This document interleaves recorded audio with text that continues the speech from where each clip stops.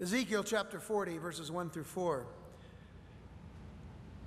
Last 2 weeks, we've focused our attention on the last 9 chapters, looking at, of course, we haven't looked at them yet, but an introduction to what this last section of the book of Ezekiel is all about.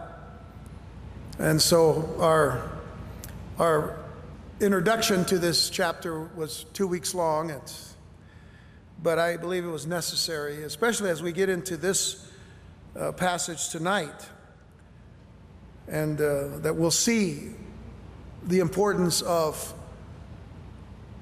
studying the Word of God in a literal prophetic way, in a literal prophetic approach. We talked about that 2 weeks ago, and so the things that we are going to focus on in these last 9 chapters are a new temple, a new worship, and a new land. That's kind of the basic outline. But here in verse 1 of chapter 40 of Ezekiel, it says, "In the 25th year of our captivity, in the beginning of the year, in the 10th day of the month, in the 14th year after that the city was smitten," that is, the city of Jerusalem, "in the selfsame day the hand of the Lord was upon me and brought me thither," which means he brought me there to, in a vision, brought him, Ezekiel, to Jerusalem.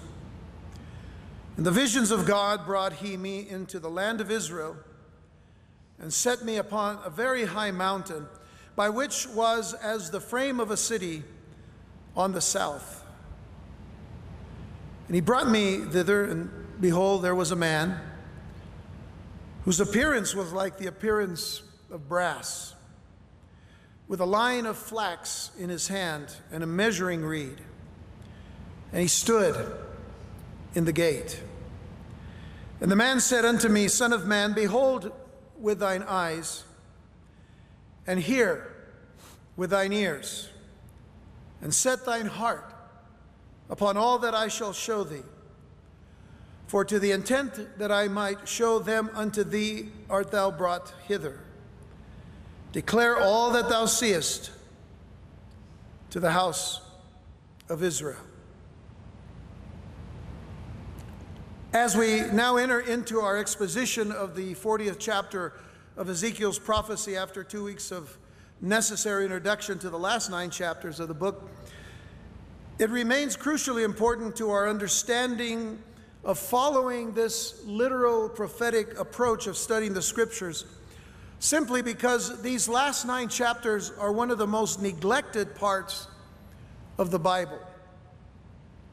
It is neglected primarily because there are many who consider this section completely allegorical, completely symbolic, many times referring to the temple that is going to be talked about as the church, that the temple is symbolic of the church. And it gives them another reason to declare that the Lord has replaced Israel with the church. And yet it is vitally imperative never to forget that the two previous chapters place their focus on Gog and Magog, chapters 38 and 39. They place their focus on Gog and Magog and the invasion and attack on Israel by, in all appearances, primarily Muslim countries. Now, if you remember a few months back when we studied Psalm 83, there was an inner group of nations that were going to attack Israel, and those would be those that were right up against Israel, Egypt and Syria or Jordan, and up in the north, Lebanon, and then of course, so all of those surrounding Israel would attack Israel, and then they would be defeated by God. And of course, the same scenario happens in this Gog-Magog scenario, where the outer portion of nations against Israel, Turkey, Russia, the primarily Muslim nations like Turkestan and Afghanistan and all the Stan nations that are mentioned, all of those, as well as some of the northern African tribes or countries, are all going to come on this particular Gog-Magog invasion, and they're going to be defeated by God as well.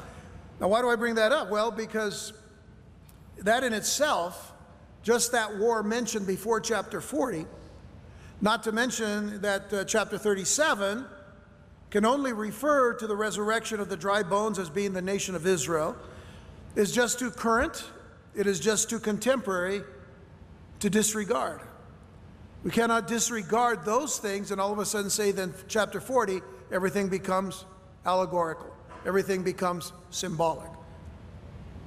And so there is much that is being ignored in this final section of the book of Ezekiel because it is seen as allegorical and symbolic. They have chosen to use that approach of studying the scripture. But when you begin to study the passage, especially the first 4 verses of chapter 40, there is nothing allegorical or symbolic about it. Let's look at verse 1. In the 25th year of our captivity, in the beginning of the year, in the 10th day of the month, in the 14th year, after that the city was smitten, in the selfsame day the hand of the Lord was upon me and brought me thither.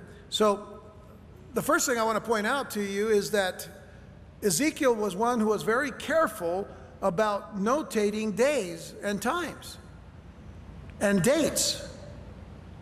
He was very specific about when he was receiving visions from God.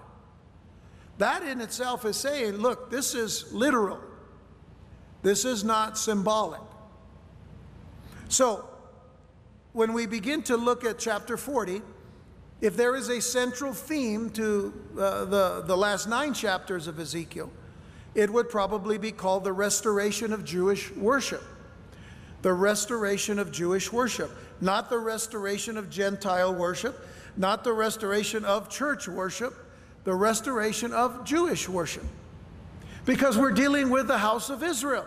We're dealing with the house of Israel and Judah put together back as one, as God has always intended for them to be.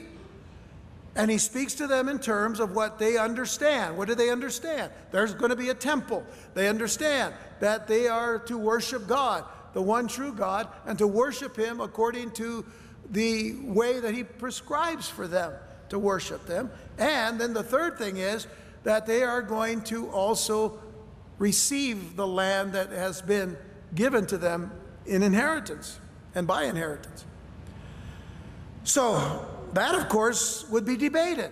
It would be debated by revisionists, revisionists of the history of the scriptures and of the biblical history as it was, as it is, by replacement theology followers. They would debate that because they would say, no, Israel's already been replaced. I don't know about you, but I don't think Israel has been replaced at all, both in the scriptures and in modern life. There are still Jews in the world today, contrary to what some people wish had happened back in the 30s, like, who we're talking about. That didn't happen. Why? Because God was going to resurrect that nation, those dry bones of chapter 37, going to resurrect them and become a new nation once again. So the very presence of a temple, the very mention and the very presence of a temple in the history of Israel is not only significant, but greatly mentioned in Scripture and necessary. It is necessary for the Church of Jesus Christ to be familiar with that importance. Sadly, we know little about this theme. So that's why we study verse by verse through the book of Ezekiel and have taken our time, because there's things that we do not want to miss. So consider that the word temple itself, is it an important word to the Jewish people? Yes, it is. They wept every time a temple was destroyed, primarily because of their own sin. God came and judged them, and then their own temple was destroyed. Then they would rebuild the temple. You know, the temple that was rebuilt during the time of Zerubbabel and Nehemiah and Ezra. That was just putting brick upon brick and upon brick, you know, and they just put the temple up there. It didn't look pretty, but they had a temple because they knew that that's where they were to worship God. Temple is very important. So consider the word temple. And we're not talking synagogues here, okay? That's a modern, kind of a modern word. Talking temple in Jerusalem on Mount Zion where God wanted his temple to be. So the word temple itself is mentioned 204 times. If you're taking notes, write these things down. 204 times in the scriptures. Temple is used or mentioned 204 times in the scriptures, 204. 117 of those are in the New Testament. So do you think that God wants us to know about the temple of Israel? Of course he does. 117 times out of the 204 are in the New Testament. And then there's the phrase, the temple of the Lord. That's found in the scriptures 24 times, one time in the New Testament, the temple of the Lord.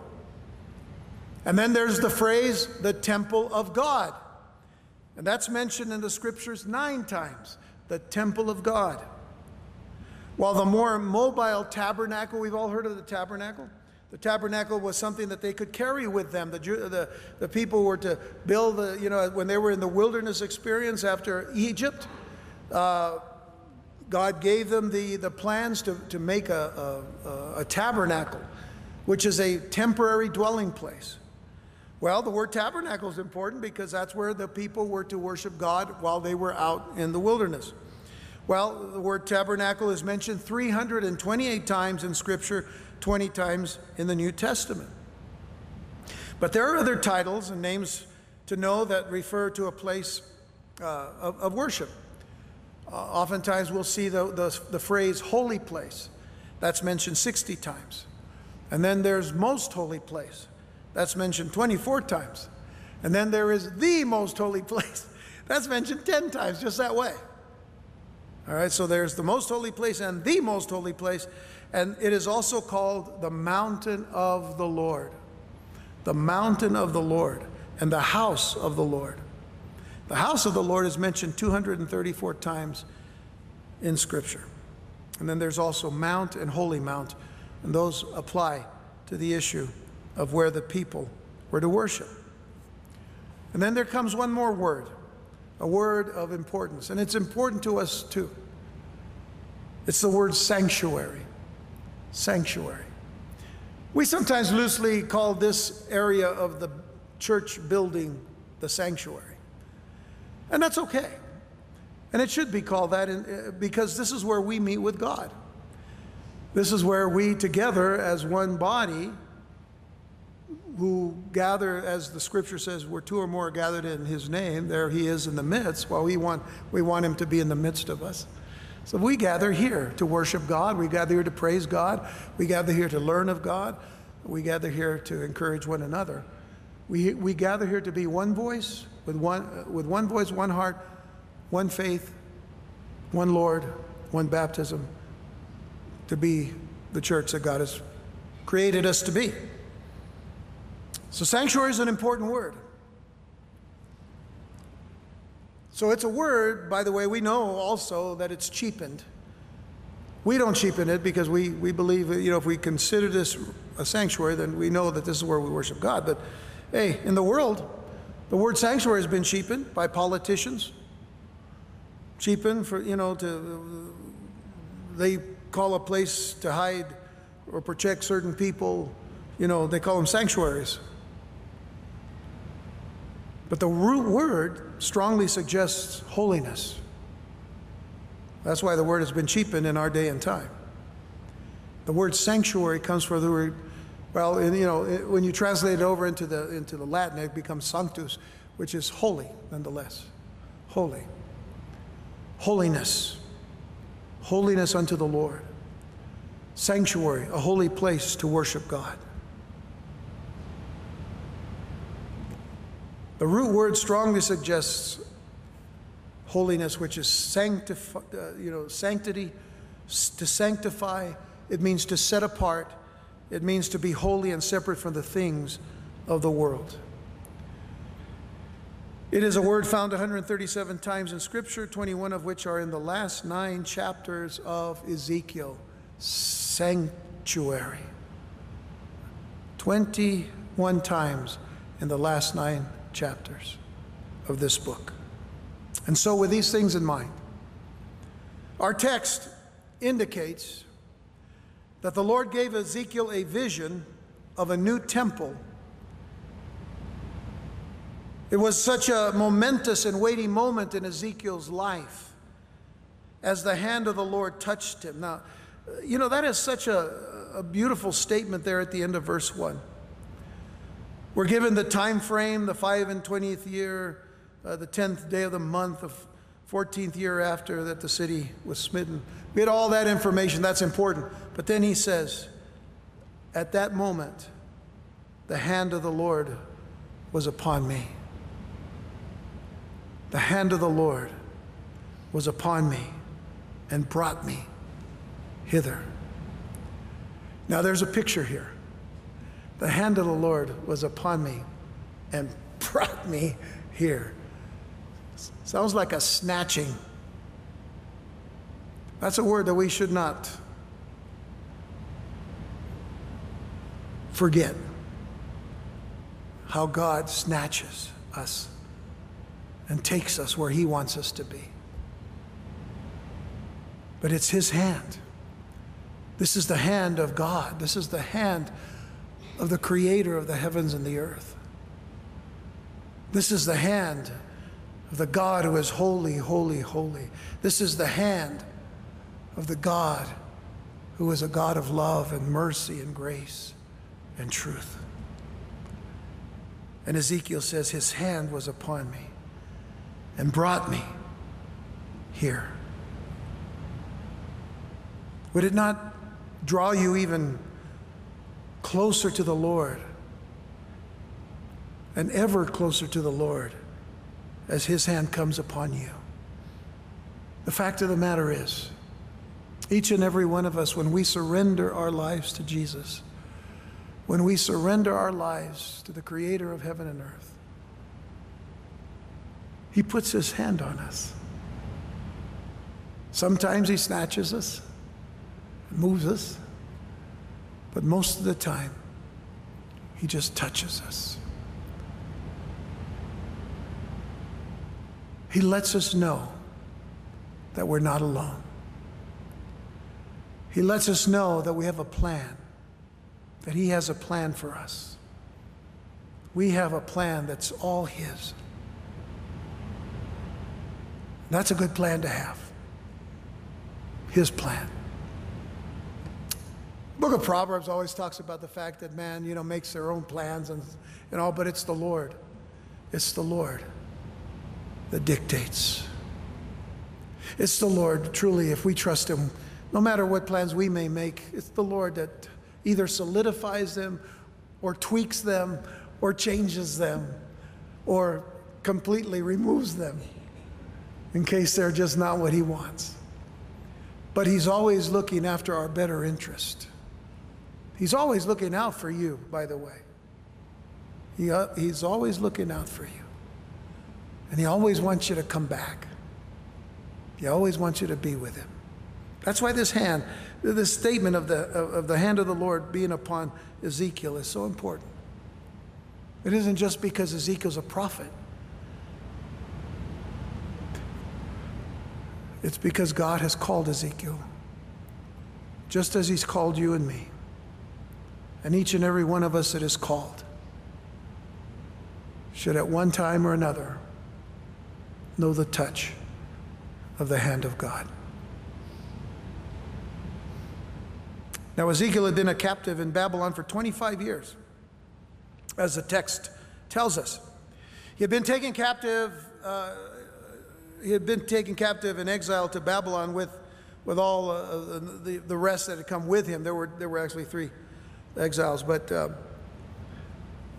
he was taken captive to Babylon after Nebuchadnezzar squashed Judah's revolt in 597 BC. And so the vision was received by Ezekiel in 572 BC, which was 14 years actually after Babylon's mighty army destroyed Jerusalem in 586. So that's really just kind of setting it, as far as chronologically for us to understand. It was about 597 that that group of exiles came to Babylon. It was 572 that he receives the vision. So between that, it's 14 years when Jerusalem had fallen, 586. 14 or 13, kind of in between there. Let me read to you 2 Kings chapter 24, just to give you a little bit of an insight as to where it was and when it was and why it was that this captivity took place when it did. We're told in 2 Kings 24, verse 8, Jehoiakim was 18 years old when he began to reign, and he reigned in Jerusalem 3 months. And his mother's name was Nehushta, the daughter of Elnathan of Jerusalem, and he did that which was evil in the sight of the Lord. So already you got a king that's a wicked king, according to all that his father had done. At that time, the servants of Nebuchadnezzar, king of Babylon, came up against Jerusalem, and the city was besieged. And Nebuchadnezzar, king of Babylon, came against the city, and his servants did besiege it. And Jehoiakim, the king of Judah, went out to the king of Babylon, he and his mother, and his servants, and his princes, and his officers. And the king of Babylon took him in the 8th year of his reign. And he carried out thence all the treasures of the house of the Lord. So this is what happened during that particular siege. He carried out thence all the treasures of the house of the Lord and the treasures of the king's house, and cut in pieces all the vessels of gold which Solomon, king of Israel, had made in the temple of the Lord, as the Lord had said. And he carried away all Jerusalem and all the princes and all the mighty men of valor, even 10,000 captives and all the craftsmen and smiths. None remained, save the poorest sort of the people of the land. And he carried away Jehoiakim to Babylon, and the king's mother, and the king's wives, and his officers, and the mighty of the land. Those carried he into captivity from Jerusalem to Babylon. And all the men of might, even 7,000, and craftsmen and smiths, 1,000, all that were strong and apt for war, even them the king of Babylon brought captive to Babylon. That is a very sure defeat, when even your mighty men are taken captive, and that many to be taken into captivity in a foreign land, in this case Babylon. So why is every date stressed? Why is every date stressed regarding God's visions given to Ezekiel, that he might give them to the people? Every date that deals with God's visions in the book of Ezekiel, we talked about those when we got to them, but this is just review. But the Lord through his prophet, and this is the reason, the Lord through his prophet wanted the reality of the vision to be without question and doubt. And Ezekiel certainly knew that his fellow Jewish exiles were in great need of encouragement. So there was the one thing about reality of the vision, that the vision was not just allegorical, the vision was not just symbolic, it was not just pointing to a time previous or historical, so those were the other approaches in the way people study the scriptures. It wasn't about the history, it wasn't about the allegory, it wasn't about the symbolism. It was about reality. So that's important for us to understand when we look at things literally in the scriptures. And then the second thing was, because he knew it was important to mark these times down, because God was giving him not only the reality of what was taking place, but also the coming restoration of Israel, the coming restoration of the people, and the coming restoration of the land. That was significant, to make sure that they had a thing to look back at, to say, this is the time that God said, you are going to be restored. Now, we know from Isaiah and from Jeremiah that when the people finally went into captivity, they were going to be in captivity for 70 years, because that was what it was marked in for us in Jeremiah 29. But remember the problems that we've been seeing in the book of Ezekiel. The problems where the people were listening to false prophets that kept telling them, don't settle in, God's going to take us home right away. Don't settle in. What they were saying was, God's a liar, he's not going to keep us here 70 years.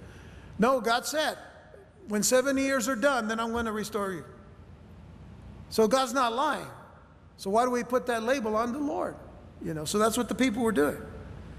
But he knew that these people needed encouragement, so he would receive the vision. He would let them know on this particular day, this is what God told me to tell you.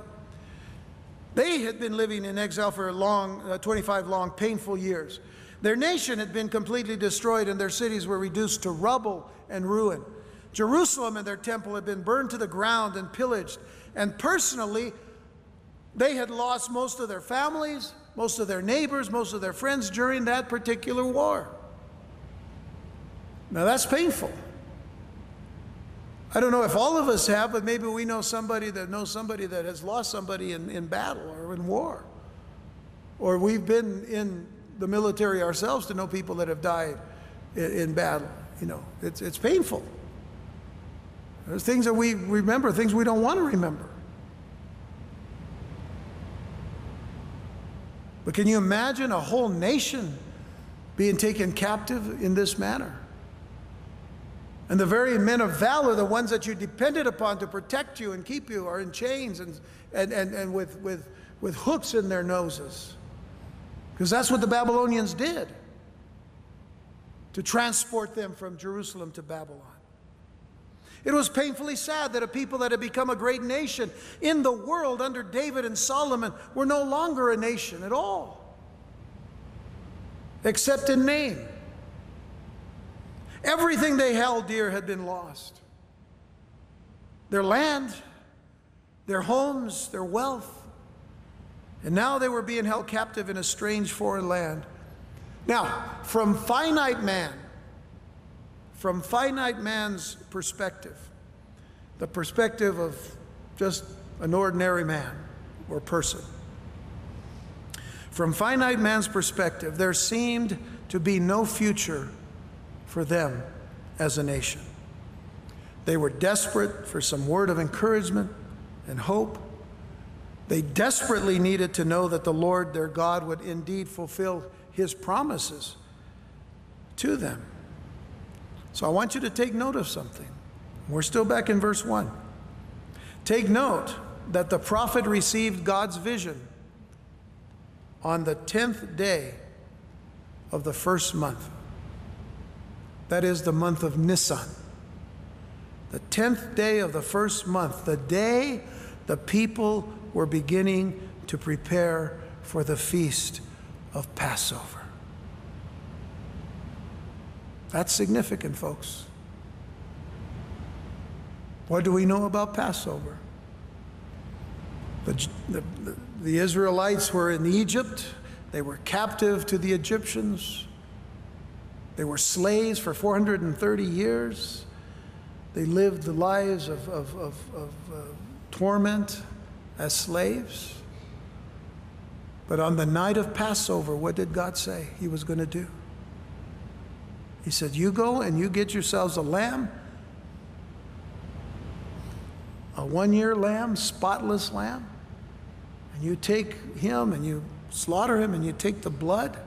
Now you're going to prepare a meal from the lamb, but you're going to take the blood and you're going to apply the blood on the doorpost and the lintel and the basin of the door. You're going to apply the blood on that house, and when I come, if the blood is not applied on the house, death is going to come. But all who are behind the houses that have the blood, you'll be safe. I will pass over. That's why it's called Passover. The blood is looking ahead to what? The blood of Jesus Christ. The blood was applied in 4 places on that doorpost. The lintel on top, the 2 side posts, and the basin where the blood collected.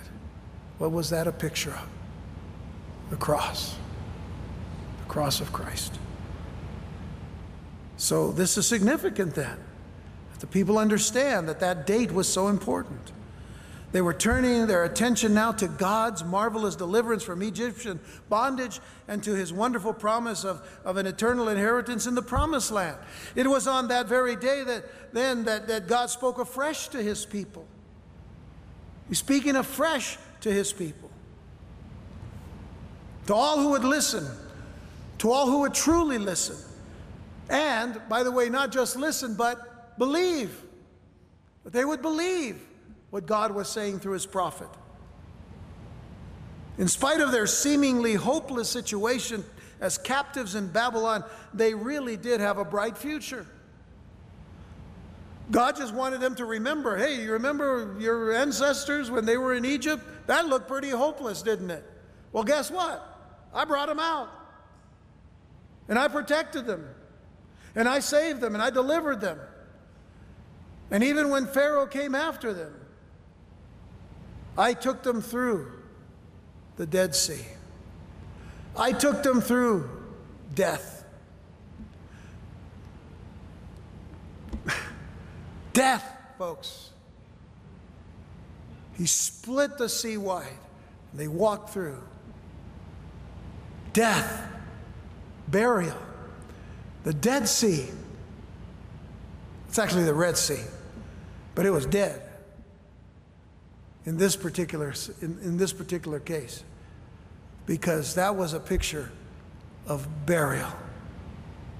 And they came out alive on the other side as a nation. And the only thing that was buried in the Red Sea was the Egyptian army and their horses and their chariots. And as critics have oftentimes said, well, the Red Sea at that time, they crossed at a certain place where it was, they crossed where it wasn't so wide. Well, that was smart. God told them where to cross, by the way. The other thing, too, is that if everybody criticizes and says, well, in that area there was only probably about 3 feet of water. Well, isn't that the greater miracle? God would bury a whole nation under 3 feet of water? A whole army of the Egyptians in 3 feet of water? So God can do whatever he wants to do. Okay. No more confusion between the dead and the red. It was red, but they were dead. Okay, got it? All right. They have a bright future, folks. And we're told that the Lord, by a vision, took Ezekiel then to a very, very high mountain in Israel. Let's look at verses 2 and 3 of Ezekiel 40. In the visions of God brought he me into the land of Israel and set me upon a very high mountain. Now remember, these are in visions, but nonetheless, God has taken him there to see it. So he says, and he set me upon a very high mountain, by which was as the frame of a city on the south. Very interesting little phrase. We're going to come back to that when I'm going to be talking about modern day considerations about where the temple is going to be. And he brought me thither, and behold, there was a man whose appearance was like the appearance of brass, with a line of flax in his hand and measuring reed, and he stood in the gate. I'll get back to that one in a minute, but let's look at verse 2. Excuse me. So let's keep in mind then that Ezekiel ministered to the captives in Babylon. When he was ministering in Babylon by the river Kebar. The river Kebar. And once again, the Lord takes him from there by vision to Israel. Now remember, he's taken him before. He's taken him right into the very temple in Jerusalem at the time before it was completely destroyed. So remember, the city was destroyed in 586, and now around 573 or 572, he has taken and shown the land of Israel. Only now will it be restored, and in this land there will be a glorious temple. So we know that he is preparing him to give this bright, hopeful message to the people. Now, it is not certain which was the very high mountain that Ezekiel was taken to, except that it may very well be, or it may very well have been, what we know as the mount called Moriah. M-O-R-I-A-H. Moriah. Now, Moriah and Moriah, M-A-R-I-A-H, are very similar and very close in meaning and understanding. But primarily, for example, the name Miriam comes from that word, and that means bitter, like a bitter soul or a bitter heart. Moriah is literally saying the bitterness of the Lord. So it's kind of an interesting name, Moriah. But I only mention that in the fact that this is where Abraham had taken Isaiah in obedience to the Lord. And it quite possibly may be that the name is reflective of the bitterness that the Lord may have toward the sin of man, that brought us to have his son come and take our place on the cross. Moriah would be a bitter place in the fact that it was there where Jesus on the cross had said, my God, why hast thou forsaken me?" So there's these just little things and details that we can talk about. But let's look at the fact that it was on Moriah that we're told in Genesis 22, verses 1 and 2. Now, it doesn't state it primarily here. It states the land of Moriah, but of course it would mean the land where Moriah is. So it came to pass after these things that God did tempt Abraham, which means he tested him. And he said unto him, Abraham, and he said, Behold, here I am. And he said, Take now thy son, thine only son, Isaac. And do you see the picture here? It's a type of Christ going to the cross. Isaac is a type of Christ. Take now thy son, thine only son, Isaac, whom thou lovest, and get thee into the land of Moriah, and offer him there for a burnt offering upon one of the mountains which I will tell thee of. One of the mountains. Now, for it to be the very high mountain that is referred to, were it to be compared to the plains of Babylon, for instance, Moriah would be very high in terms of the plains of Babylon where Ezekiel was. Then it was certainly very high in terms of its moral elevation. The moral elevation of Moriah would be very high indeed. Something already referred to, by the way, in Ezekiel's prophecy. Let's go back, if you will, to Ezekiel 17, verse 22. Because the idea of this high place for God to be worshiped is significant. So in Ezekiel 17, verse 22, it says, Thus saith the Lord God. Now this is being said as a reminder that eventually, because of all the things that Israel has done, they're going through their captivity, but at some point they will be restored. So he says, Thus saith the Lord God, I will also take of the highest branch of the high cedar and will set it. I will crop off from the top of his young twigs a tender one, and will plant it upon a high mountain and eminent. A high mountain. And then if you go to chapter 20, and notice what it says there in verse 40. Ezekiel 20, verse 40. It says, For in my holy mountain, in the mountain of the height of Israel, saith the Lord God, there shall all the house of Israel, all of them in the land, serve me. He says, this is where I want my people to serve me. There will I accept them, and notice this, and there will I require your offerings and the first fruits of your oblations with all your holy things.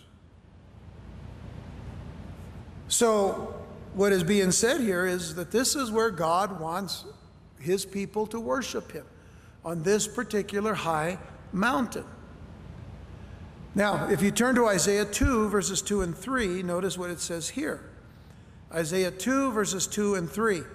And it shall come to pass in the last days. Now, this is going way beyond, the time of Ezekiel. But it's also pointing to the time that God has been telling him to point them to.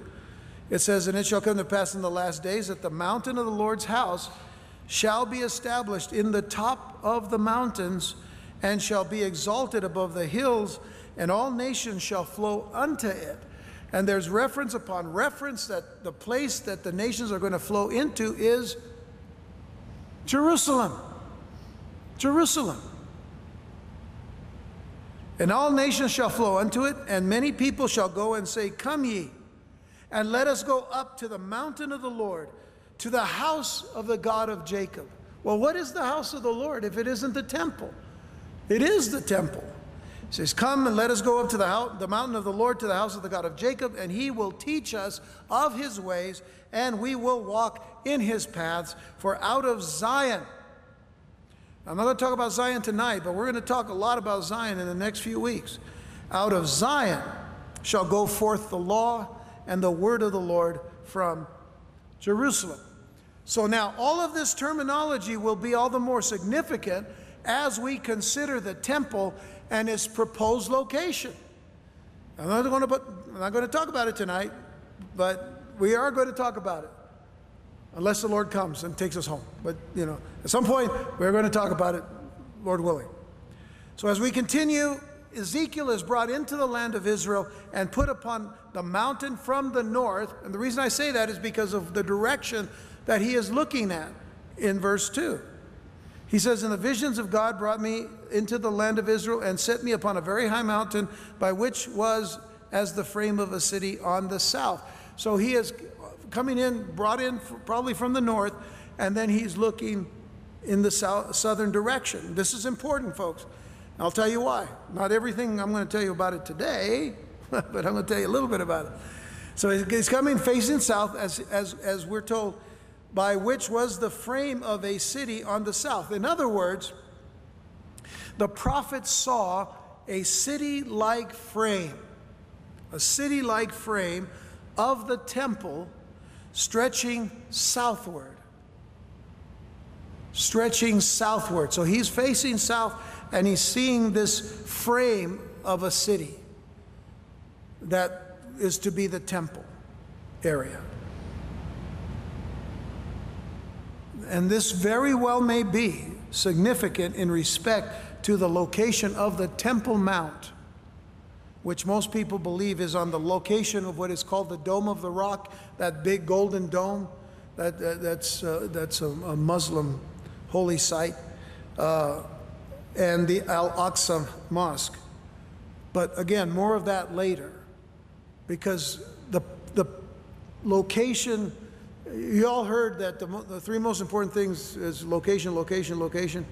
Well, in this particular case, it is very important that we understand that there's still a need to know where the temple is going to be. So I'm going to bring some views, and some are going to be a little bit alternative views of things that are happening today, but it's all going to be exciting, because what it's doing is it's bringing us to the realization that these things are real. And the excavations that are taking place in Israel today, aside from the Temple Mount that's already there, the excavations that are taking place in Israel today are going to be very significant as to where the temple that is going to be built during the time of the Antichrist or before the time of the Antichrist, which can be at any time. It can happen at any moment. These things are significant. So we're not looking at years and years of time. Maybe a few years, but not that many years. So anyway, this is important for a later discussion, and we'll talk about it then. So there he is. He's seeing this city-like frame where the temple is supposed to be. And in verse 3 he says, and he brought me thither, and behold, there was a man whose appearance was like the appearance of brass. And let me just say that this more than likely is an angelic being. The appearance of brass in itself is significant because brass is a symbol of judgment. So there is some judgment that's going to be involved in all of this. But at this point in time, he has a line of flax in his hand and a measuring reed, and he stood in the gate. And the man said unto me, Son of man, behold with thine eyes and hear with thine ears, and set thy heart upon all that I shall show thee, for to the intent that I might show them unto thee art thou brought here.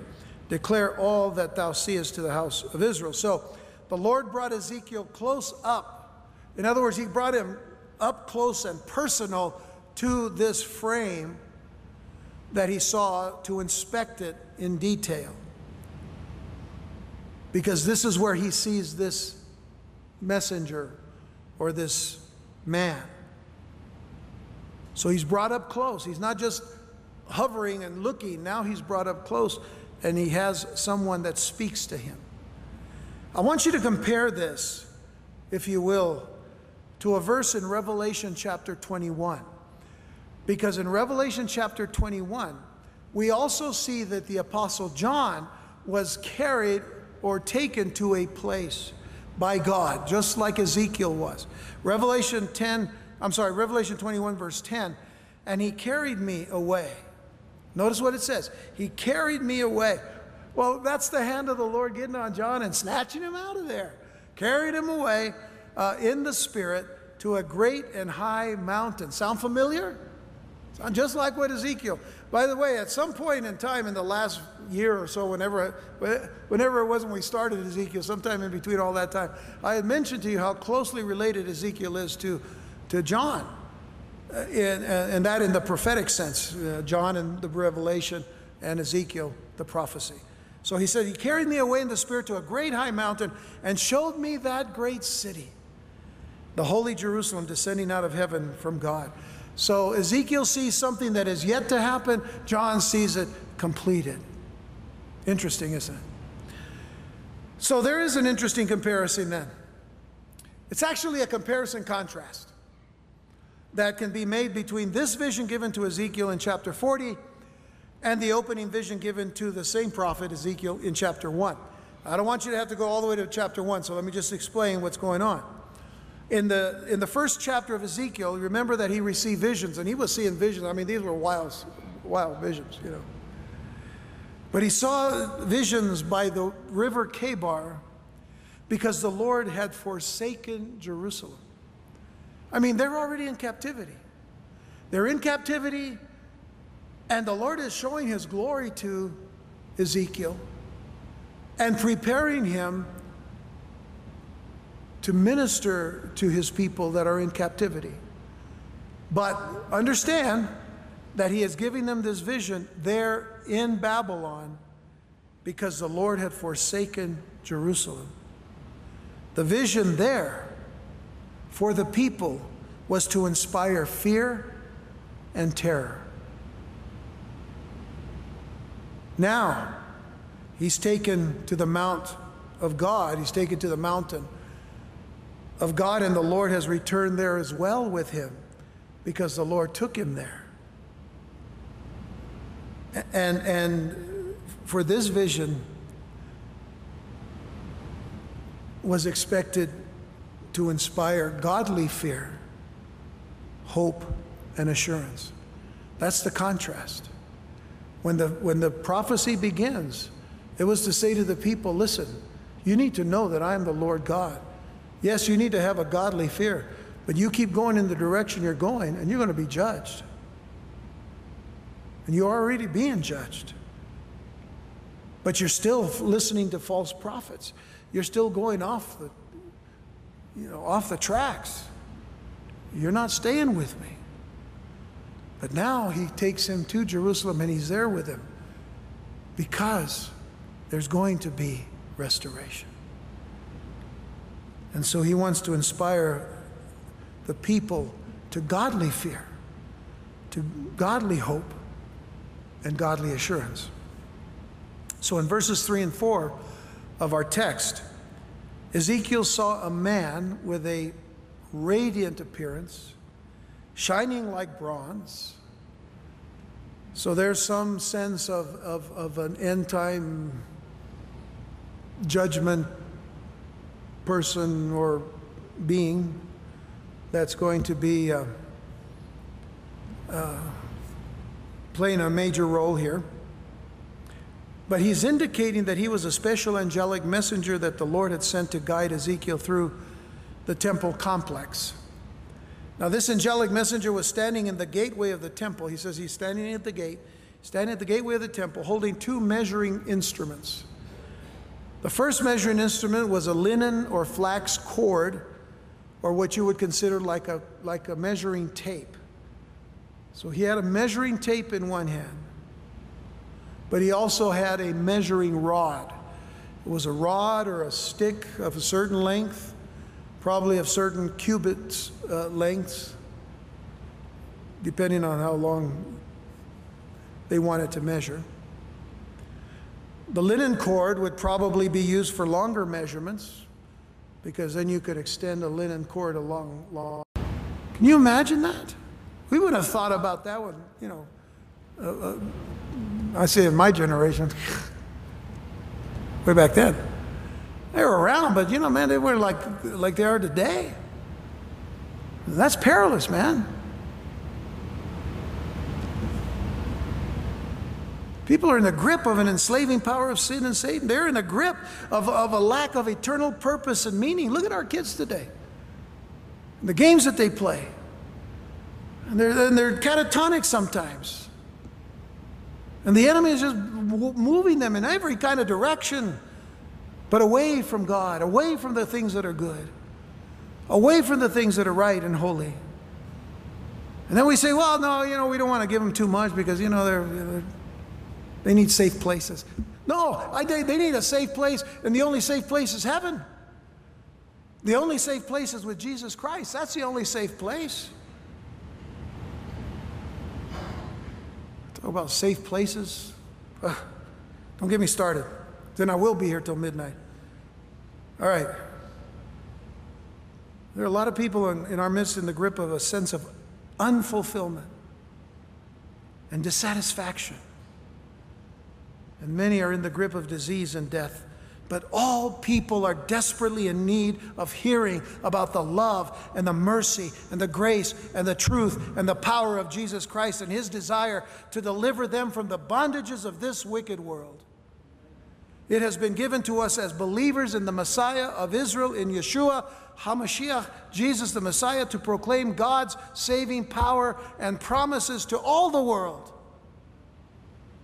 I want you to consider the testimony of David in Psalm 66, verses 16 through 20.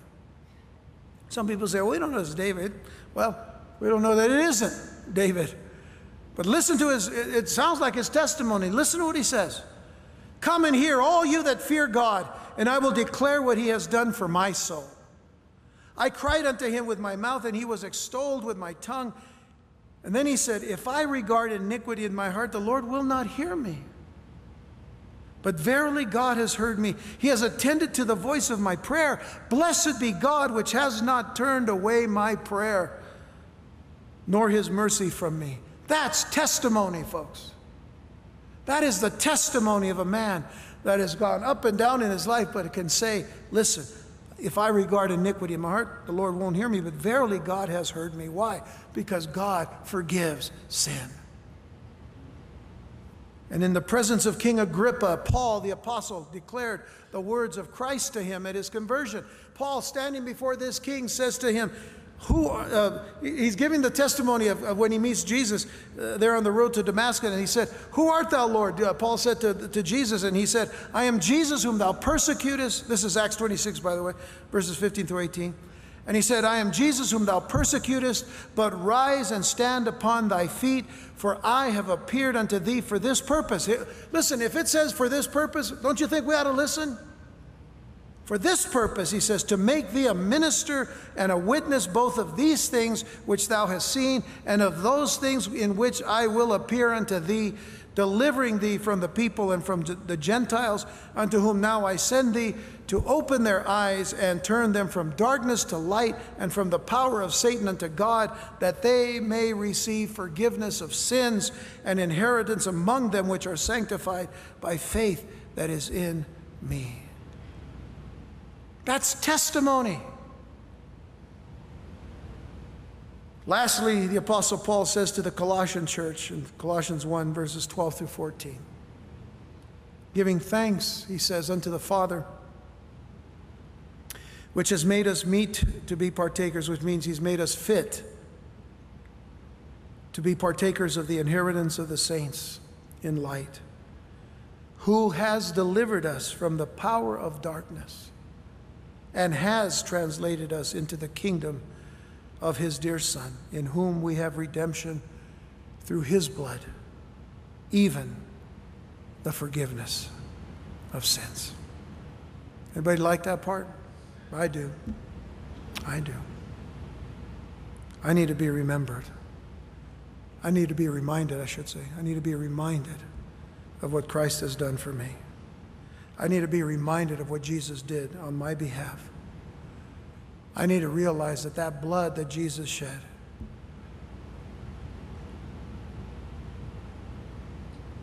has never lost its power to cleanse, to purify, to make us white as snow. Never lost its power. Still does it today. So,